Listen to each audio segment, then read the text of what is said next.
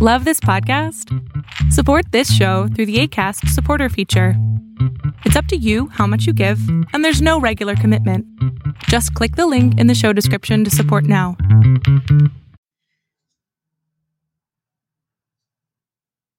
Those with a fainting disposition may not wish to proceed with our horror show. The ultra-violence can have high stakes. It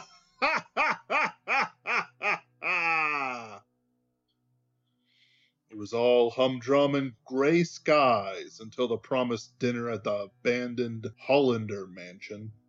And to think, the Count is single, said Gloria, eagerly ruffling her handkerchief. It had been a gift from Jane, the other occupant in the coach. Her father sat above. Their family was too poor to have more than one coachman, and old Bellwether had caught the flu. Now, Gloria, don't get too eager. He's mostly here because of the Ottomans and the Austro-Hungarians having their war. I don't think he's looking for a bride. Jane tried to keep her excitable friend from gathering up all the energy she had available and rolling over into the Count. Besides, who knows what tastes a European man can gain along and probably... She did not want to intimate that the Count lived a life well lived, so to say, an adventurous career. Gloria ignored Jane's common sense. Yes, but he's a soldier. Fought the Turks at Vienna, and his family is very old. Gloria's golden hair was twice washed and tightly wound in a style that a merchant in the town of Avon upon the river declared very continental in fashion. A soldier, a diplomat, a noble. And if you or I could catch his eye, then we should never have to worry again. He would surely know a fine young officer or baronet for the loser. She winked. She liked to pretend that there was a rivalry between the two of them. And maybe there was, but only in that sisterly way. Even if there was a prize, it would, at an early convenience, be shared between them. Well, except for men. Gloria was a self-possessed queen over them. God bless Victoria, but Gloria would hold the empire together had she but to marry a king. Jane sighed. She must admit to loving the nights, rare and sacred, where dancing and balls were to be had. The handsome men flirting with her and Gloria, but never quite serious enough to catch Jane's heart. Her mother, before she passed, had admonished her to be clever and witty and coy, but grab the prize that was presented. Time and time again, Jane passed over a suitor for being a bore, beating a servant, or just plain alcoholism. Not even a sea captain or baronet or a well-heeled nouveau riche among.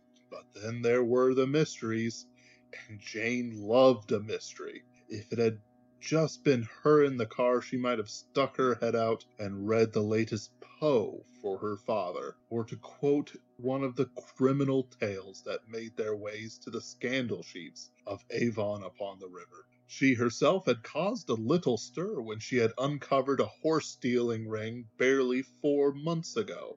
Gloria had distracted the young thief long enough for Jane to discover Gloria's father's prized Arabian star four-headed stallion. It's just a pity it'll be a small dinner party, Gloria sighed. 2 girls fighting over one guy isn't much fun, and it's just unfair between the 2 of us. She fanned her face and grabbed Jane's hand. I promise you, my number 1 priority will be getting you a husband equal or better than my own. It turned out that it was not just the Squire Grey, father of Jane, Jane herself, and Gloria Harrow at the Count's table tonight. There were also the Moores and the Hepfords. The Moores were poor, but could claim the most illegitimate relations to Queen Victoria in all of Essex. The Hepfords had been knights in more medieval times. Jane liked Mary Moore, and Gloria hated Tiffany Hepford. They did not talk much. Also, Grandmother Moore prevented Gloria from marrying dashing Jack Moore. and she had never forgiven it. They were saved from conversation. The servants, who were dressed in styles so old Squire Grey knew people who had been buried in them, wordlessly took in the horses and coaches.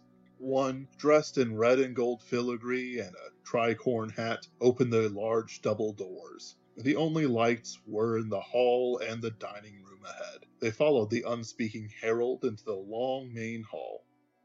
The carpet is moldy, and I've seen several mouse skeletons in the light beams from the door. I don't think anything lives in this house.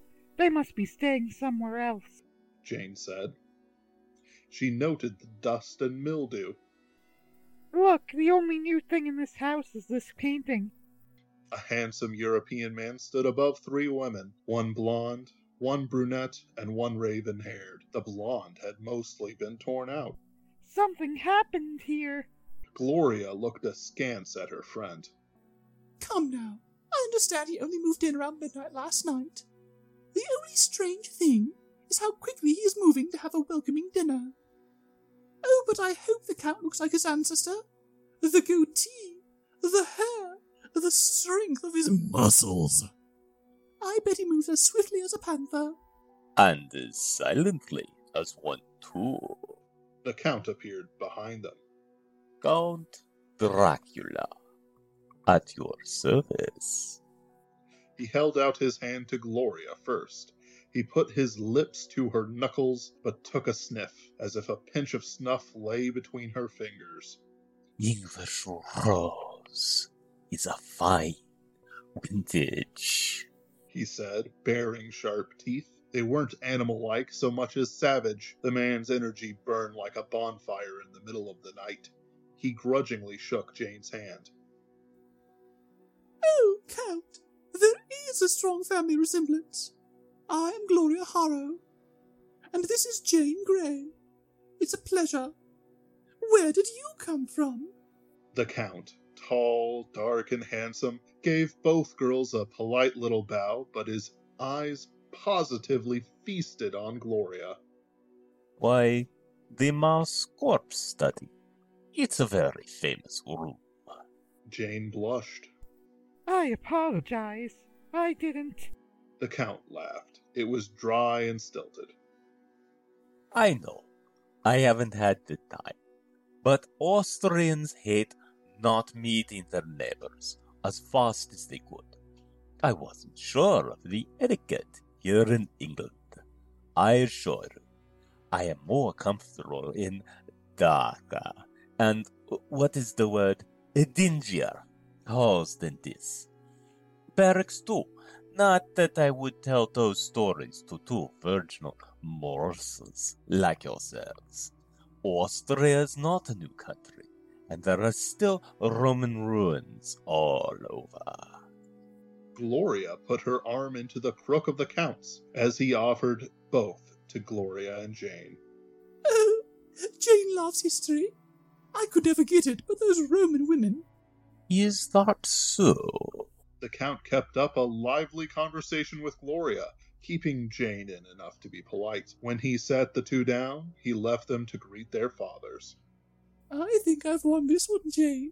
Don't worry, I'll keep my promise. The Count, after he had met the other dinner party guests, clapped his hands once, grandly. Servants, again unspeaking, almost unseeing, pulled out chairs and helped the rest into their seats.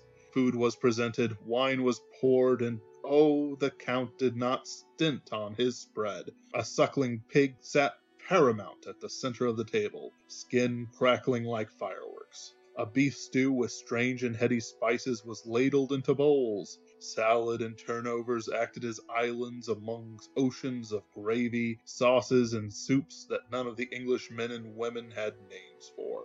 The decorations were rough and barracks-like. On the walls above the Count's head were muskets and revolvers and sabers and flower-like formations. Deer and boar, like nothing seen in England, hung on mounts above every chair. It was savage, and everything smelled manly.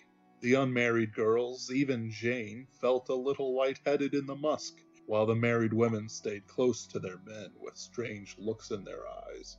The only strange thing was that the Count ate nothing, but drank a little wine from the single cup he never filled. Well, that, and he did not say grace, but only Jane saw that. Gloria piped up. Why, sir, this is the best meal I've had this season. My chef was famous in France before an incident involving a suicide ruined his life. Now he curses that he must cook for the English. It is quite the hell for him, the Count said, smiling grandly. Won't you join us? Gloria pouted. Why, my dear, I had to eat at a diplomatic event some hours ago.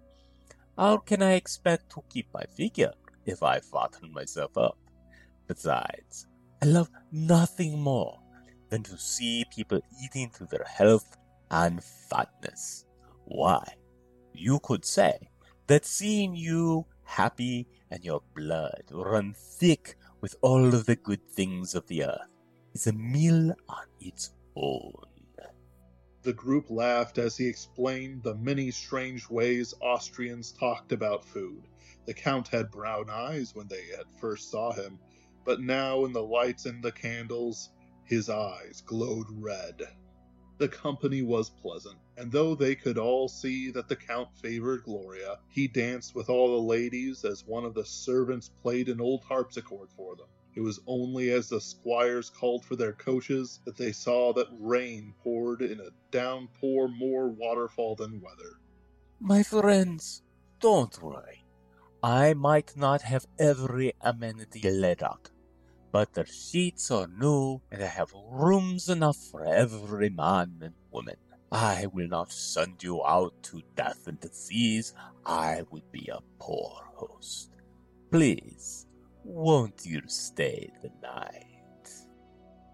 Jane left the dinner party as Count Dracula regaled his guests with a tale of battle against the Ottomans. It was a fantastic but bloody tale. His own brother fought against him in the wars. He even brought out medals and awards from his many campaigns to show everyone. Jane, however, was eager to explore the manor and discover what she could of the previous owners and their now mysterious demise. The lightning did more for the lighting of the deathly place than her candle did. The first thing she looked for were the bedrooms the Count had promised them. The Hollanders had been a massive family, and so had many bedrooms. It was extravagant in a way, but there were enough for 12 or so guests that the Count kept tonight. The bedding and other comforts were being brought in by unspeaking servants who needed no light to perform their tasks. Jane wasn't feeling so sure about the Count and his mysterious appearance. Sure, the Hollanders dying one and all so suddenly of the wasting malady was a shock, but they had been dead and buried to all the proper forms. She was sure that the Count owned the property. She had seen lawyers out and about the town of Avon upon the river, with their black crow-like hats and tall, thin demeanors, yet the servants looked familiar. She could not bear to be near them, and retreated away to the other side of the manor. Above the dining room was the massive library the Hollanders kept. The massive Wycliffe translation of the Bible, all the way back from the 1300s, was gone, as was most of the Wesleyan books old Lord Hollander kept as a hobby. In their place were strange tomes in Eastern European, Baltic, and Balkan tongues. Depictions of reindeer skulls marked some, while others were bound in the strangest binding Jane had ever put under her hands. Even what she could read was dark and portentous. Witches danced in the illustrations. Strange, bat-winged men met in the eaves of burnt churches and gnawed on the bones of the dead. Ottomans were impaled and laid out in rows, their faces screaming and weeping. See, I told you she'd be drawn to your library like a moth to the flame. Gloria's voice cut whatever darkness grew in Jane's chest, gnawing at her heartstrings. Ah, an English colloquialism. Wonderful. My lawyer, Harkness, likes bats to the belfry. The Count entered the library. Miss Grey, it is truly a strain on the eyes to read in such darkness. Come, it is time to go to bed. My servants are dead on their feet. The Count shut the door behind Jane. I'd be happy to suggest some tomes for you tomorrow morning after breakfast. I know a few that might not be wasted on you. Jane is the smartest girl in the country. She wastes nothing she reads. Gloria was clinging on the Count's arm a bit too much for Jane's comfort, or maybe there was something in her eyes. There, a blink. She needed Jane for something. The chatter continued in the bedrooms. There, the whole party mingled, laughing and joking as the last mouthfuls of wine were shared and enjoyed. The women were on one side, and the men in couples on the other. Each had their own room and a window that faced the lightning and the storm outside. The rain was abating, but the lightning struck as strongly as ever. Jane winced. She hadn't marked quite where Gloria was sleeping, but she must get to her soon.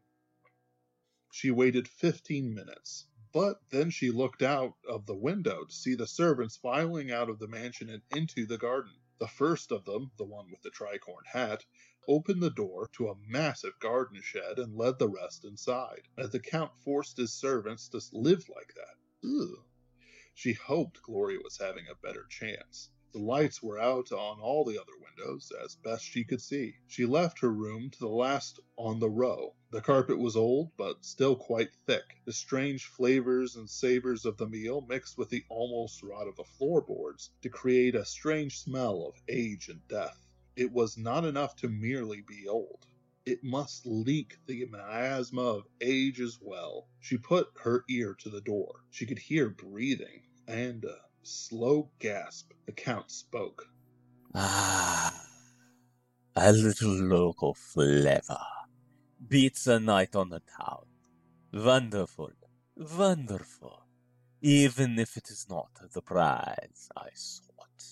He whispered it mostly to himself, but loud enough for Jane to hear at the keyhole. She knocked on the door. Gloria!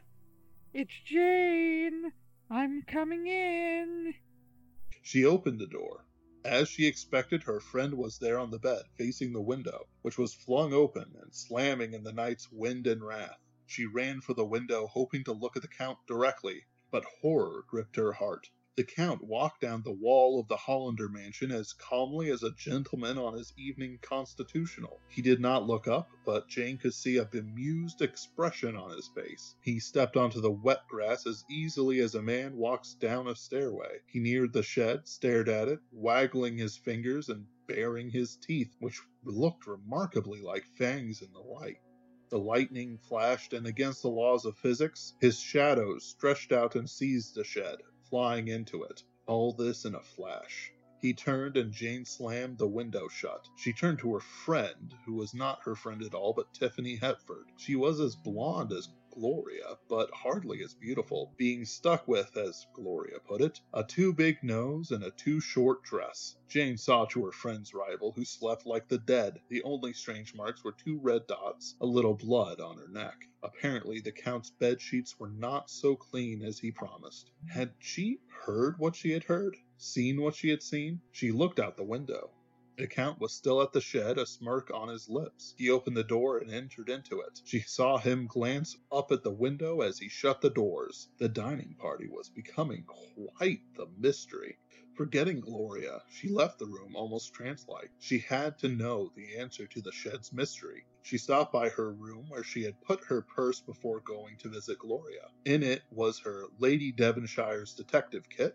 Inside there were quite a few things Jane had found useful over the years of solving mysteries. A set of fingerprint dust kits, very modern, a ruler for measuring boot prints, strike anywhere matches, a set of skeleton keys, and nail files. The thing she took was a small dagger, a stiletto, which a cousin had given her as a keepsake from Italy. All the fashionable ladies in Rome had one, she had been told, but she was glad for the protection. The lightning and thunder remained, but even the wind had died. All were still as the tombs of the Hollander family just beyond the shed. The atmosphere weighed on her like a heavy cloak. The clouds flew and fought with each other, blasting the whole sky with heat lightning. She could not imagine the power being unleashed, but thought that this must be more like the cannon fire of Lepanto. The path to the shed, at least, was paved with small white stones that slipped underfoot. Every now and then a strange piece of fabric or flesh was littered by the side. Another gift from the strange dirt and grime the Hollander mansion lived and breathed in the absence of a family. The shed bent and rumbled in the wind. Jane opened the door and fell back in terror. A bat flew at her face, smacking her with its bony, skin-tight wings. She screamed in shock, and the bat screamed back before flying up into the night. Just a bat, she whispered, once she had uncurled herself. The black door of the shed remained open. She pulled herself up and walked in. She could see nothing, but could smell perfume and rot mixed together like the sweat of a gardener. Fleshy musk and more than flesh, but green stuff and roses. She couldn't see a thing. She fumbled out one of her matches and struck it. She froze. Around her were the dead and the servants of Dracula. The front ones were the servants she had seen close, relatively well-dressed, if stiffly so, the rot only visible close up. The next ranks got worse. Now she could see the bits of skull or the muscles of raisin-like eyes. The next rank were those that she had not seen so closely. They were unmistakable cadavers, some roiling with the bodies of beetles and maggots and flies just under the skin. The last of them was nothing more than a dry skeleton, with a mummified stretching of skin over the bones. In its hand it held a mask, almost human. It was well dressed, if archaic. She saw that the other hand held a tricorn hat like the servant who had let them in. None of the servants she had seen were living men and women. All were the dead Hollander family. She burned her fingers on the match, and the shock of it broke the macabre spell that the dead-filled shed had woven around her. She turned and walked out. When she shut the door, she vomited. She had the presence of mind not to vomit on her wet dress or the shoes Gloria had bought her. Why, that must have been quite a shock. The masculine voice of Dracula rolled in under the thunder. I'm afraid you've discovered my secret. necromancy? Why, yes. And more. I am a regent of the night, a lord of darkness, servant of the morning star, a king of vampires, and I need my third queen. He purred. She didn't know how he had gotten so close to her, but he glided across the ground in a moment. He had her in his arms. She melted before his gaze. His blood-red eyes burned. I was looking for a new bride. I am preferential to blonde beauties, but I can be convinced to bring you in as well. Your friend Gloria be quite the meal, but you are, food for thought. He laughed. Jane realized he could see more of her than she intended. Her dress had been torn by the bat, and her bodice was ripped. You monster! I won't be eaten by you! Jane cried. She jammed her stiletto into his shoulder. He roared in pain. You wretch! I'll burn out your heart. Hair spread from his head down his face into his hands. His clothing, well cut before, burst asunder as his muscles grew and twisted. Jane ran for the door. Sulfur and flame licked at her heels. She slammed into the door, opening it and throwing herself in. The hellhound, the count, smashed into the doorframe, one massive paw, like the paw of a lion, clawing for Jane. She screamed and kicked the door shut with all the strength she had. The hellhound got his shoulder in, and Jane could see the dagger in its meat. Risking her skin, she let the claws get close, and then grabbed the stiletto, pulling it and jamming it into the clawed arm. She raked it lengthways against the hellhound's paw and ripped as much of it the length as she could. The transformed count screeched and pulled out his arm. The door slammed shut, and Jane spent more than a few minutes on the foyer floor, breathing in the dust and the sulphurous blood. Gloria! She sprang up onto her feet and ran up the stairs to the bedroom floor. She barged into the third room. Gloria sat on a bed, weeping. Gloria, are you okay? Gloria ran to her and clasped her hands. No, I will be, but no, not now. What happened? Did the Count attack you? No! Did you get attacked by an animal, or... No, it's worse than that! Jane's heart caught in her chest. What happened? Tell me.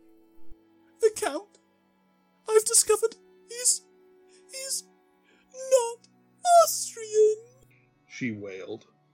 He's Romanian, and not a Budapest Romanian, but a small, no-named place called Transylvania. I saw his medals. You remember John Parr, the sea captain? He showed me all the medals he collected around the world, including one I saw on the Count's chest, one that could only have been gotten if he was a part of the Transylvanian noble family. The Count is poor, Jane. Poor and Romanian. Jane breathed out through her nose. Well, Gloria, he's also a vampire. A monster of night and blood, sucking life from maidens like us. Gloria wept into her handkerchief anew. And we're going to have to put him to rest. For good. They spent the night always near each other. They heard the hellhound howl and rage. Sometimes things smashed and shattered. Once a claw reached up and scraped the glass at their window, but they saw no more of him. Gloria cared for Jane, stitching up her dress and wiping away the strange, cloying mud of the garden outside. When morning came, they heard the hellhound howl one last time. The howl turned from the guttural scream of a dog to the cry of a man. At the last of it, it turned into a laugh. The men and women left their beds when the last syllable echoed over the mansion.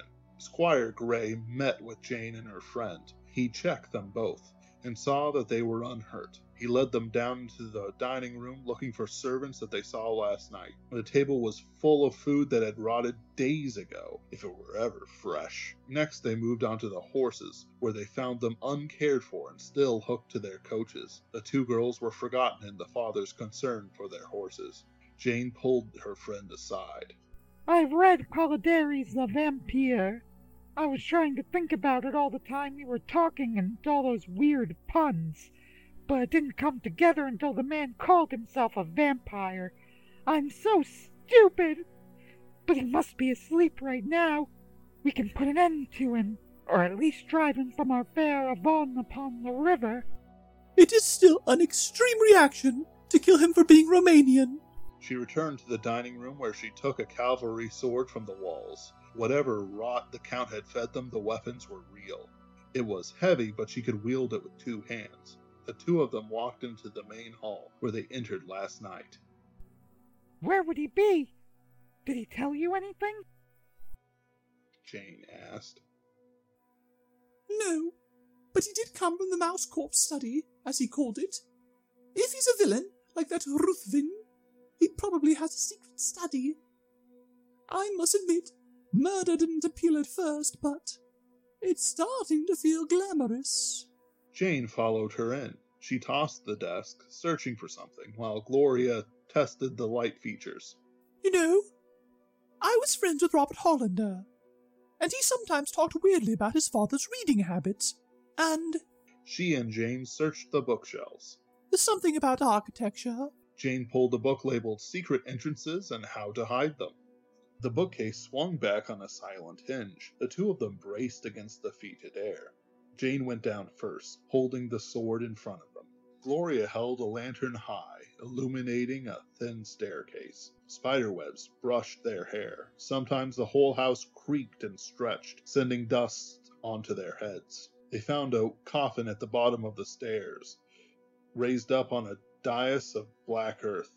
Its make was old and rotted. A strange design like a bat or a dragon was carved on the top. Jane raised the saber. Gloria put her fingers under the latch and hauled, diving out of the way. Eyes averted, Jane swung the saber down, cutting into the monster's neck. She picked up Gloria from the floor and both ran from the cellar, up the stairs, past the study, and back to her father, just as he was wondering where they had gone. As their father led the horses away, Gloria started to sniffle.